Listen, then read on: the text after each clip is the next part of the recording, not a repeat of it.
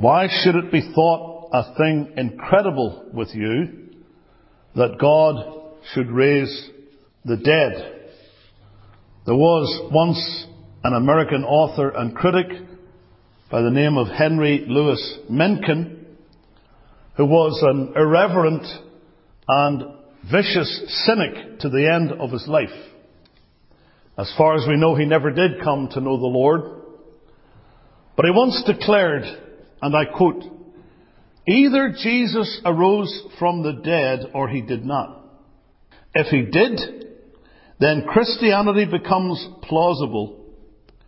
If he did not, then it is sheer nonsense." Either Jesus arose from the dead or he did not. If he did, then Christianity becomes plausible. If he did not, then it is sheer nonsense. I can only conclude that he came to the latter conclusion. But if he did, he was wrong.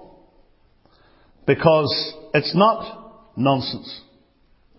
Nor is it a false and powerless message. Because our Lord Jesus Christ stated during his lifetime that he would not only die and be buried, but that he would rise again on the third day. If he did not rise again, then he was a liar. And those who confirmed what Jesus did, rising from the dead, such as all of the apostles and others that recorded it, they also were liars. The Lord not only was able, but he did make good on his promise. He was raised from the dead. If Christ was not raised, and we learned this morning as we were studying in 1 Corinthians chapter 15, if the Lord in fact was not raised, then certain things are true. One is that we as Christians are still in our sins. You thought you were saved, didn't you? You thought that your sins were forgiven. You thought that all your sins had been taken away by Christ, that he suffered for your sins, and that he removed them by his atoning blood. But if he didn't rise from the dead, you're wrong. You're still in your sins. That's what Paul said. Again, if Christ is not risen, then our preaching is literally a waste of time and breath. We're wasting our time meeting together for worship if Christ is not risen. And there are various other conclusions that Paul reached that we read about this morning in 1 Corinthians 15. If Christ is not risen, this is so. If Christ is not risen, this is not so. But we're here to tell you that Christ is risen indeed. And he is alive forevermore. And he also holds the keys of hell and of death. Paul, in the midst of his great polemic on the resurrection, said, 1 Corinthians 15 verse 19, "If in this life only we have hope in Christ, we are of all men most miserable." What a miserable bunch of people we are if we've only got hope in this life. But you see, we have hope for that which is beyond this life. We have hope for the time that is yet to come. The Bible speaks about the life that now is and of that which is to come. And we have hope in the life that is yet to come because of the resurrection. Now Jesus, when he was upon the earth, he gave this great statement, "I will build my church, and the gates of hell shall not prevail against it." Matthew 16 verse 18. That prediction was fulfilled on the day of Pentecost, when the nucleus of that Christian church was brought into being. And of course, it's a fact of history that belief in the resurrection brought the church into its birth. That is the New Testament church. And when the people of God dispersed from Jerusalem to go throughout the earth, and much of that happened because of persecution, what was the message that was the driving power behind the advance of the church? It was the doctrine of the risen Christ. This is the message that they preached.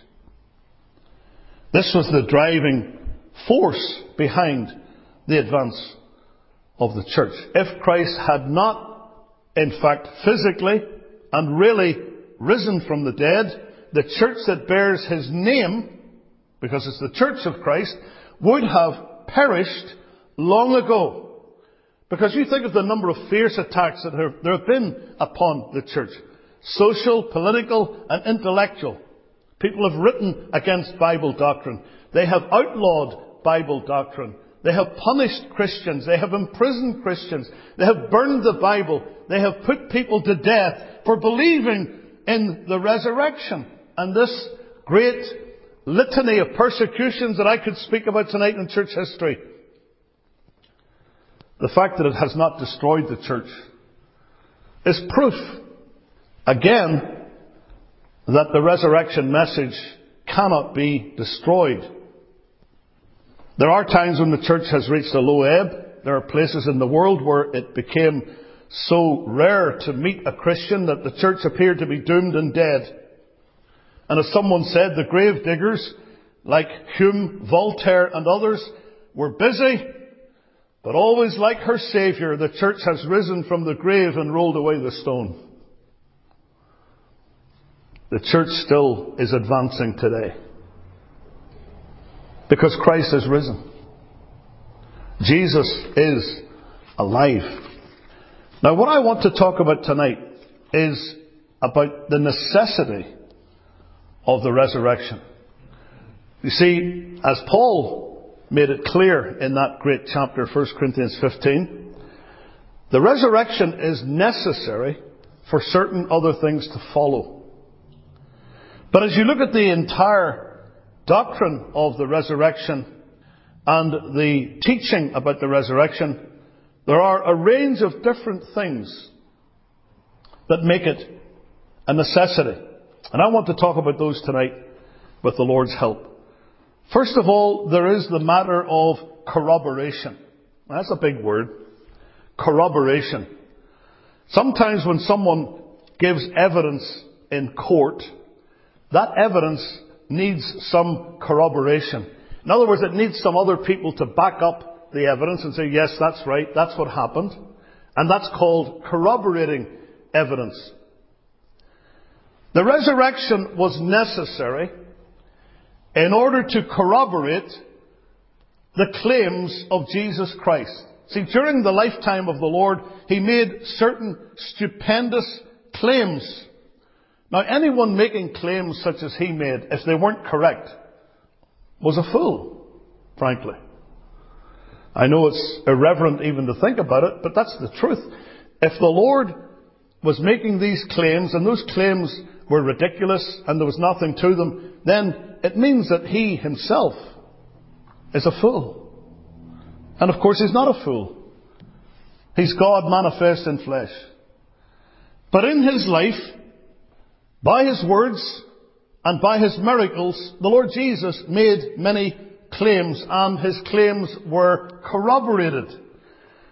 For example, the Lord Jesus made it clear that He had come from God and He was going back to God. You read that in John's Gospel. Many, many different scriptures I could show you to illustrate that. He came from God. He said, I came down from heaven not to do mine own will. Imagine someone standing in front of people, crowds of people, and saying, I'm not from here, I came down from heaven. Say, that man isn't quite right. But remember when He met Nicodemus in John chapter 3? What Nicodemus said to him, this religious man. He came to Jesus by night. He probably did that because he was afraid of being discovered. He was a religious Jew and he didn't want people to see that he was interested in the message of Christ at that point. Though later on in his life he openly confessed Christ at the time of his death and then his resurrection, whenever he came with another man to embalm the body of Jesus. He clearly came out in favour of the Lord, but at this time he's still searching. But when he came to Jesus by night, John 3 verse 2, he said unto him, Rabbi, which means teacher or master, we know that thou art a teacher come from God. Why? For no man can do these miracles that thou doest except God be with him. See, the Lord Jesus was a prophet, mighty in word and deed. And by his works, he proved who he said he was. He claimed to be God manifest in flesh. And when you read the sermon of Peter, there in Acts chapter 2, on the day of Pentecost, he makes it clear that the Lord Jesus, verse 22, Jesus of Nazareth, he was a man approved of God among you by miracles and wonders and signs which God did by him in the midst of you, as ye yourselves also know. He said he was from God. He proved that he was from God. But think of some of the other claims Jesus made that corroborate this. John 14:6. I am the way, the truth, and the life. No man cometh unto the Father but by me. What a claim that is for anybody to make. I'm going to stand here, Jesus said, I'm going to tell you, I am the way. I'm not one of the ways. I am the only way. I am the truth. And I am the life. And no man cometh to the Father but by me. What a claim that is. You talk about the exclusive nature of Christianity. There's no room for any other belief, any other faith, any other claim. It's all about Christ. Jesus said various other things. He said in John 11:25, I am the resurrection and the life. Whoso liveth and believeth in me shall never die. What a claim that is. He said, I am the good shepherd. The good shepherd giveth his life for the sheep. I am the true vine. My Father is the husbandman, and you're the branches. But I'm the vine. Amazing claims that he made. You know, from the lips of a mere man, such claims would have been blasphemous. And that is exactly what Jesus was accused of by his detractors. You turn with me to Matthew, to the chapter 26, and you read from verse 63. Matthew 26, verse 63. But Jesus held his peace, and the high priest answered and said unto him, I adjure thee by the living God, that thou tell us whether thou be the Christ, the Son of God. Are you the Messiah? Jesus saith unto him, Thou hast said. Nevertheless I say unto you, hereafter shall ye see the Son of Man sitting on the right hand of power and coming in the clouds of heaven. Then the high priest rent his clothes, saying, He hath spoken blasphemy. What further need have we of witnesses? Behold, now ye have heard his blasphemy. So they knew any mere man claiming these things would be a blasphemer. Now, if such a person as Christ, who made those claims, died and remained dead, as other men do, then the charge of impostor would stick to him. People would have been able to say he was a liar, he was an impostor, he was a fraud. But he rose again from the dead to vindicate, if you like, to corroborate the truth of his claim that he was from God and that he was the Son of God. There's corroboration in the doctrine of the resurrection. The corroboration of the claims of Christ. There's also declaration.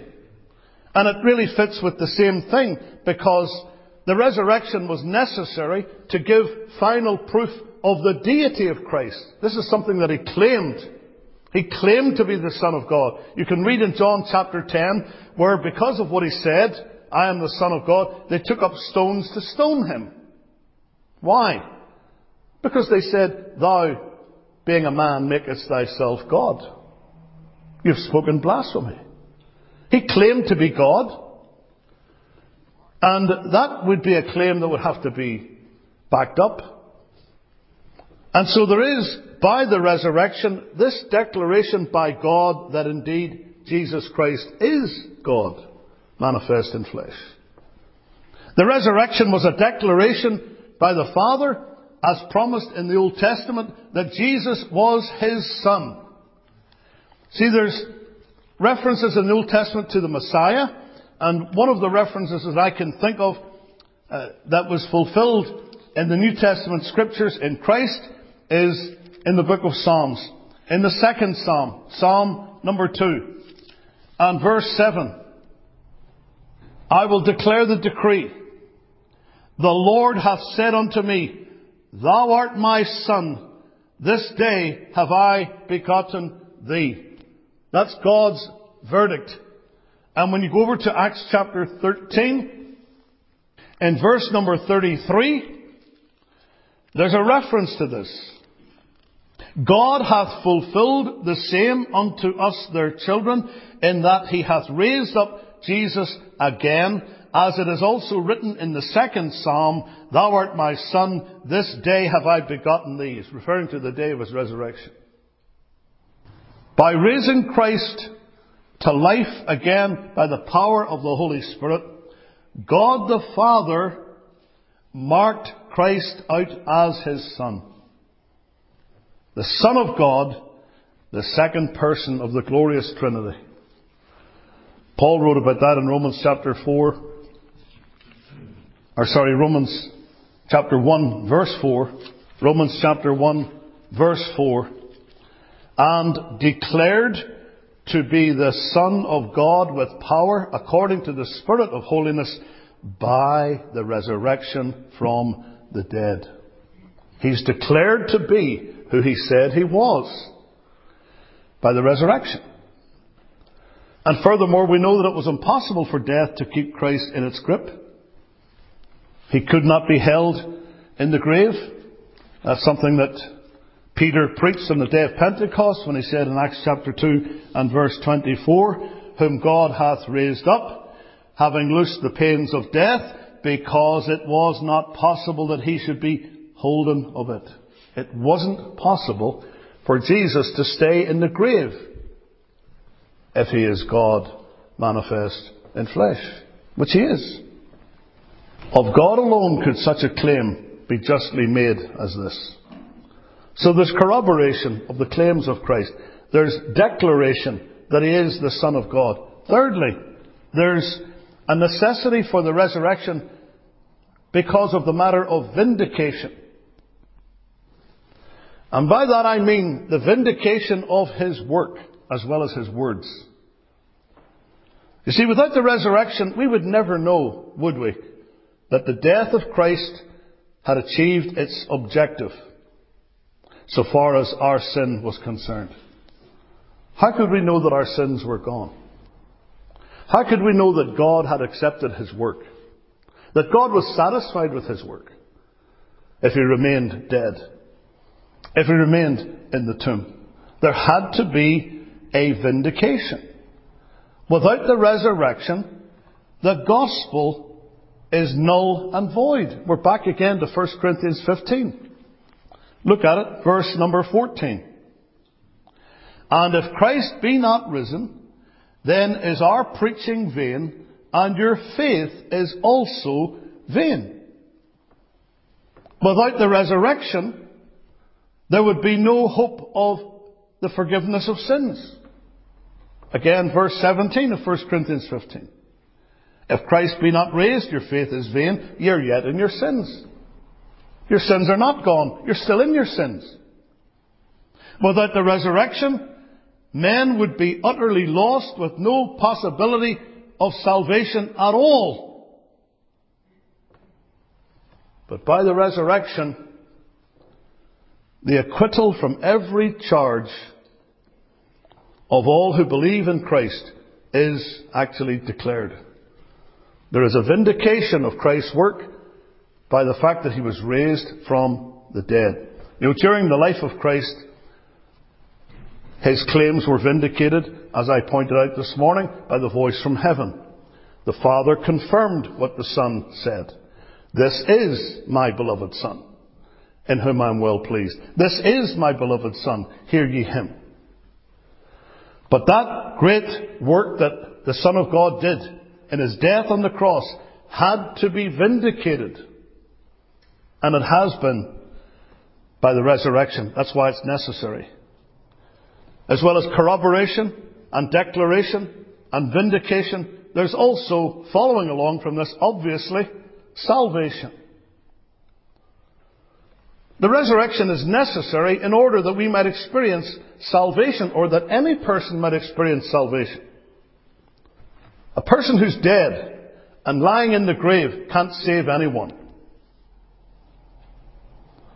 There are many religions in this world in which they revere characters who are long since dead. If they have tombs or shrines in their memory, you can visit them. You can go and see where they had their last resting place. All the leaders of the cults, all the leaders of the major world religions, they're all dead. Every one of them. But Christ is not dead. Christ is alive. And the resurrection was necessary in order to provide a solid basis for our faith, for our salvation. You know, the Lord Jesus showed himself alive, the Bible tells us, by many infallible proofs. That's the actual phrase that's used in Acts chapter 1 verse 3. He showed himself alive by many infallible proofs. You can look at those proofs. You can see in the Scripture those proofs that he was alive.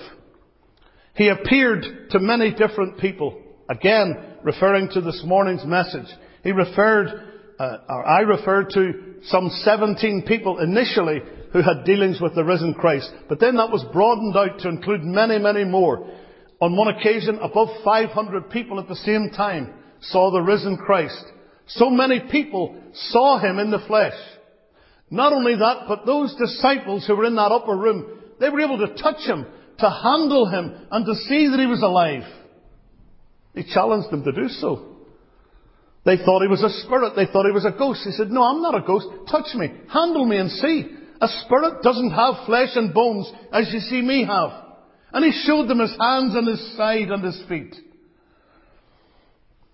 And Thomas actually reached forth his hand.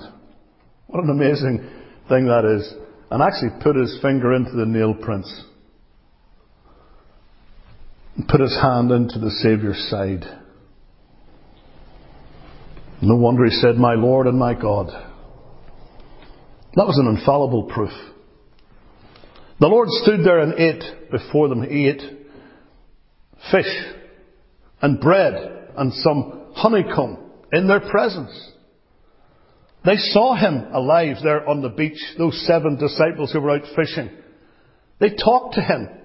He talked to them. They were eyewitnesses of his majesty. And those same disciples went with him onto the Mount Olivet some time later, and they saw him leaving this earth. The risen Christ. And then even after he went to heaven, there were those who saw him still. Stephen, I mentioned that today.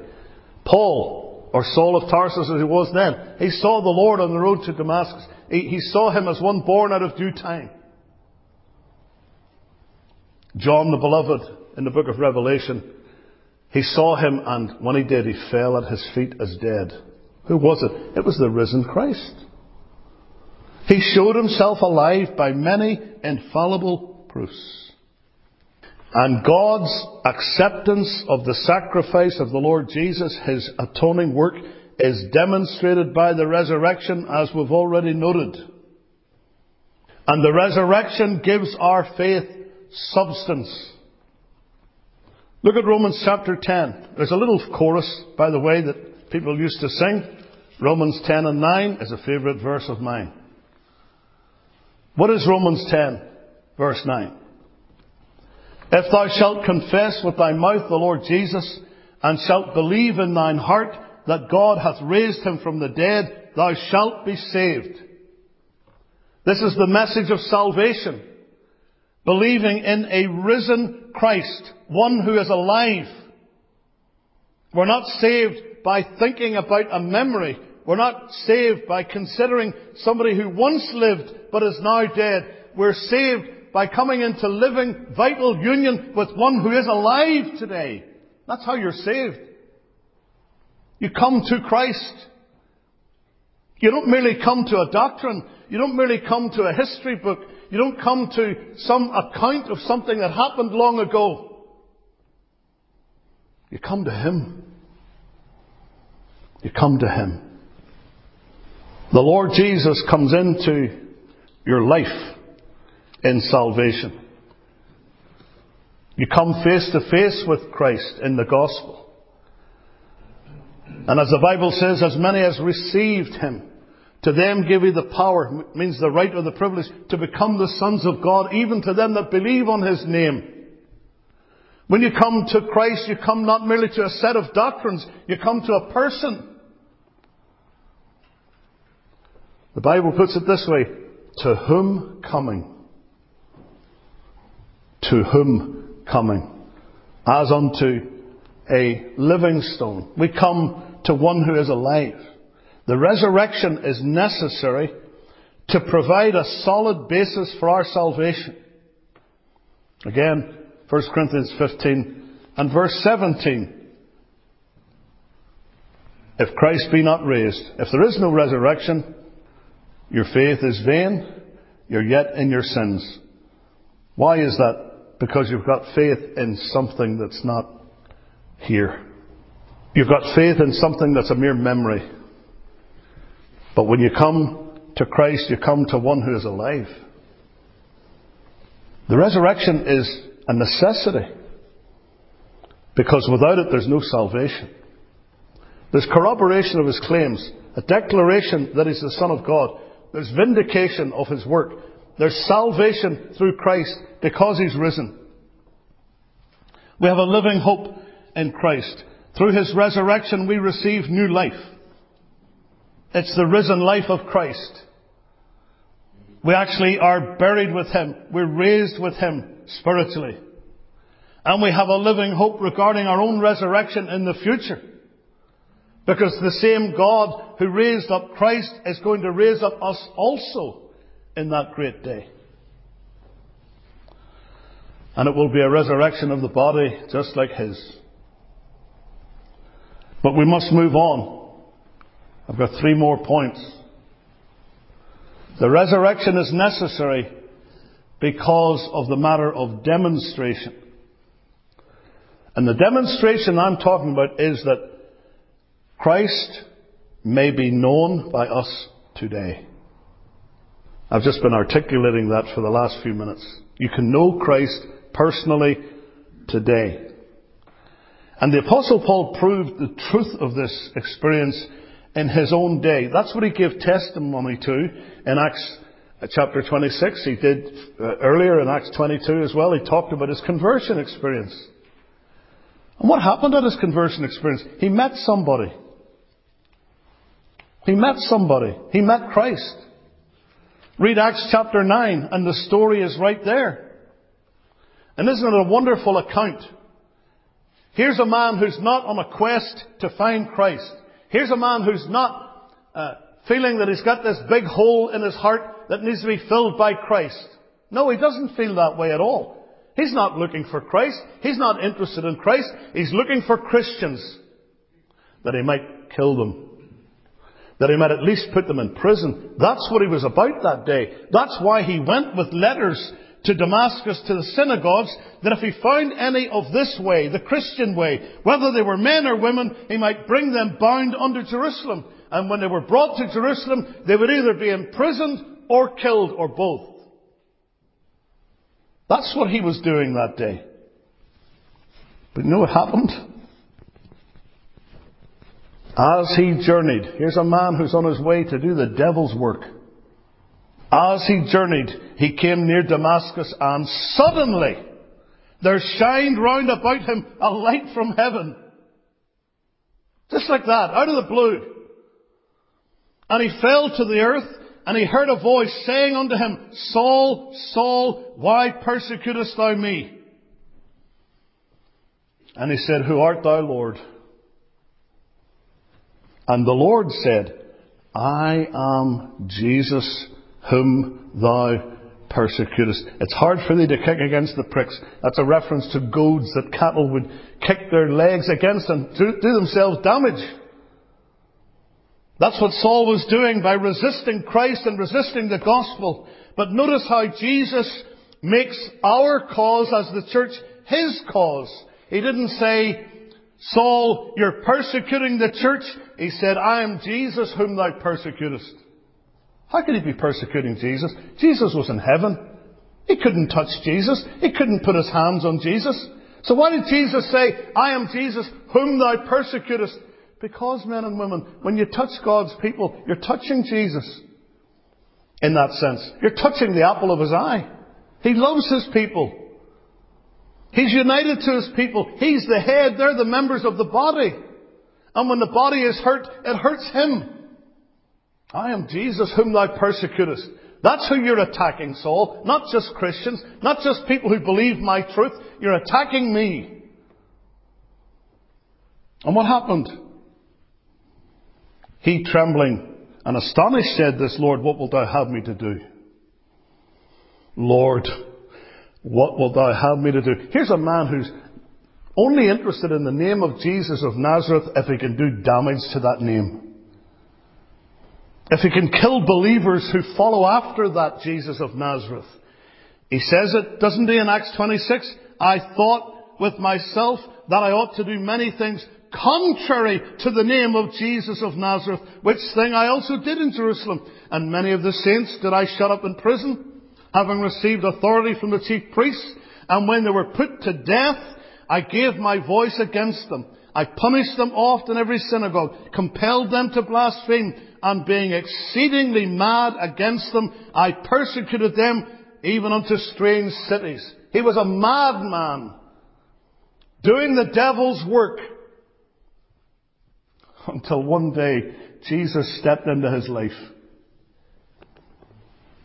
You talk about an instance of sovereign grace. Away with this nonsense that people choose the Lord whenever they feel like it. That they come to the Lord just whenever, it suits them to do so, like turning off and on a faucet.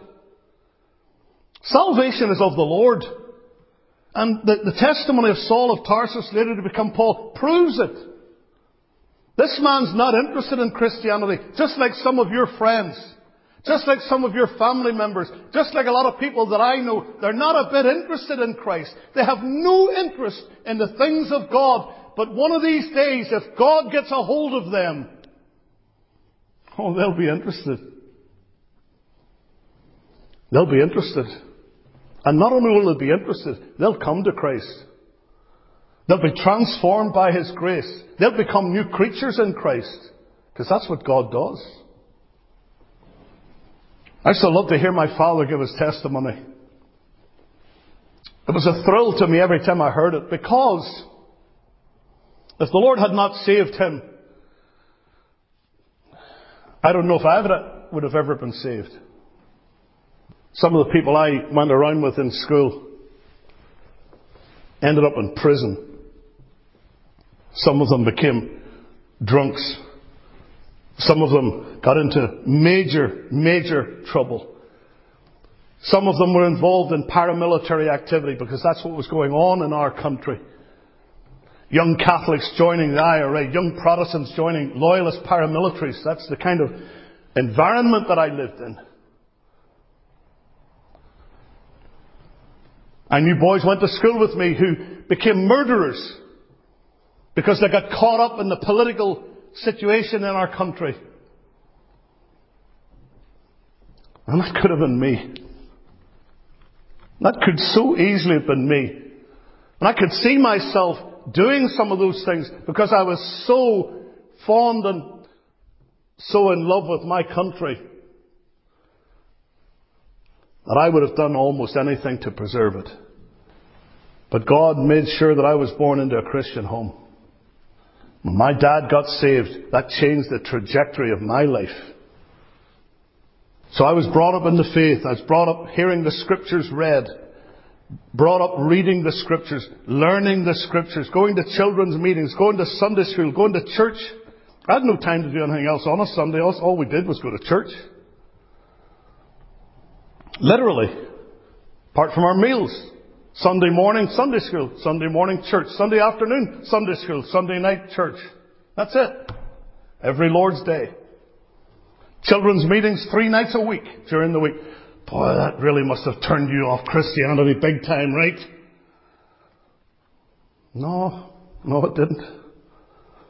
I'm so thankful that the risen Christ met my father in a little mission hall where he wept his way to the cross. And his life was transformed. And instead of living for Satan, he began to live for God. And you know, friends, it's no secret what God can do. What He's done for others, He'll do for you. With arms wide open, He'll pardon you. It is no secret what God can do. The risen Christ. The resurrection was necessary because it is a demonstration. It's a demonstration of what God is able to do in a life. Paul proved the truth of the resurrection in his own day when he met the risen Christ. And then Paul made the knowledge of Christ and the experience of the power of the resurrection the very objective of his life. Read Philippians chapter 3, that I may know Him and the power of His resurrection and the fellowship of His sufferings, being made conformable unto His death. Something else that the resurrection makes necessary, or the reason why it's necessary, is for confirmation. To give us confirmation, assurance of the final judgment of the world. See, men wrongly condemned Christ. Pilate sat on a throne and condemned Christ. He did as much by turning Him over to the people.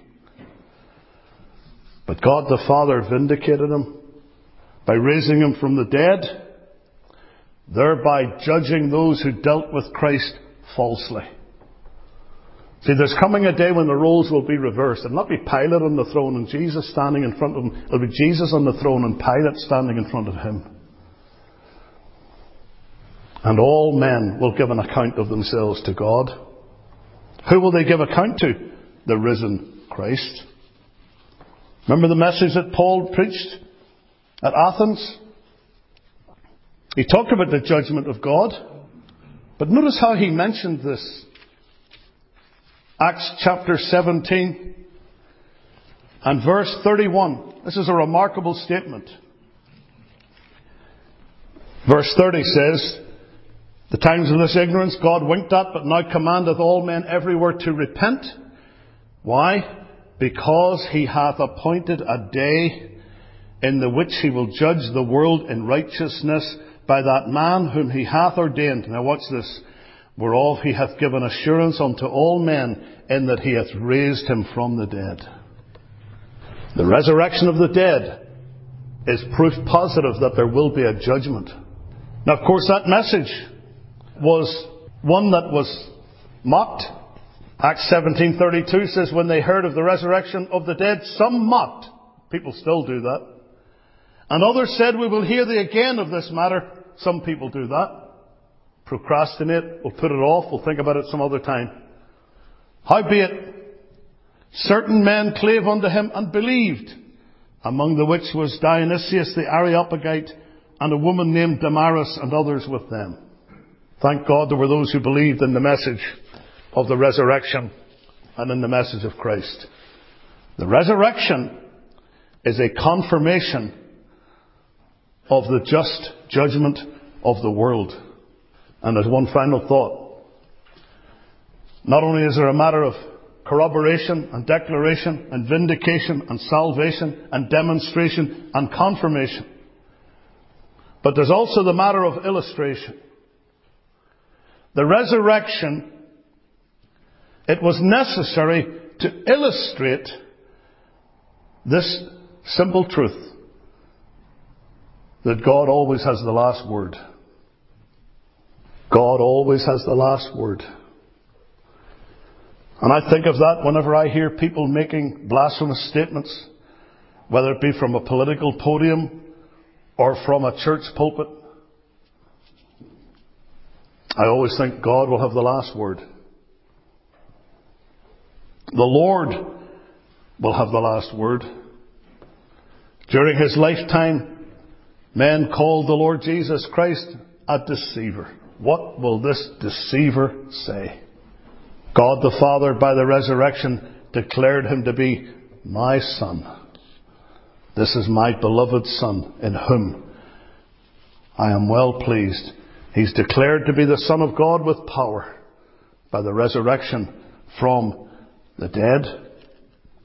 God will have the last word. And so, though there are people who will deny the resurrection, sadly, even churchmen among them, some years ago, in the Church of England, the Anglican Communion, there was a bishop. He was called the Bishop of Durham, David Jenkins. He used to delight every Easter in stirring people up by saying that he didn't believe in the resurrection. There was no such thing. In fact, on one occasion, he blasphemously said on public media, the resurrection is some kind of a conjuring trick involving bones. Well, David Jenkins is now dead.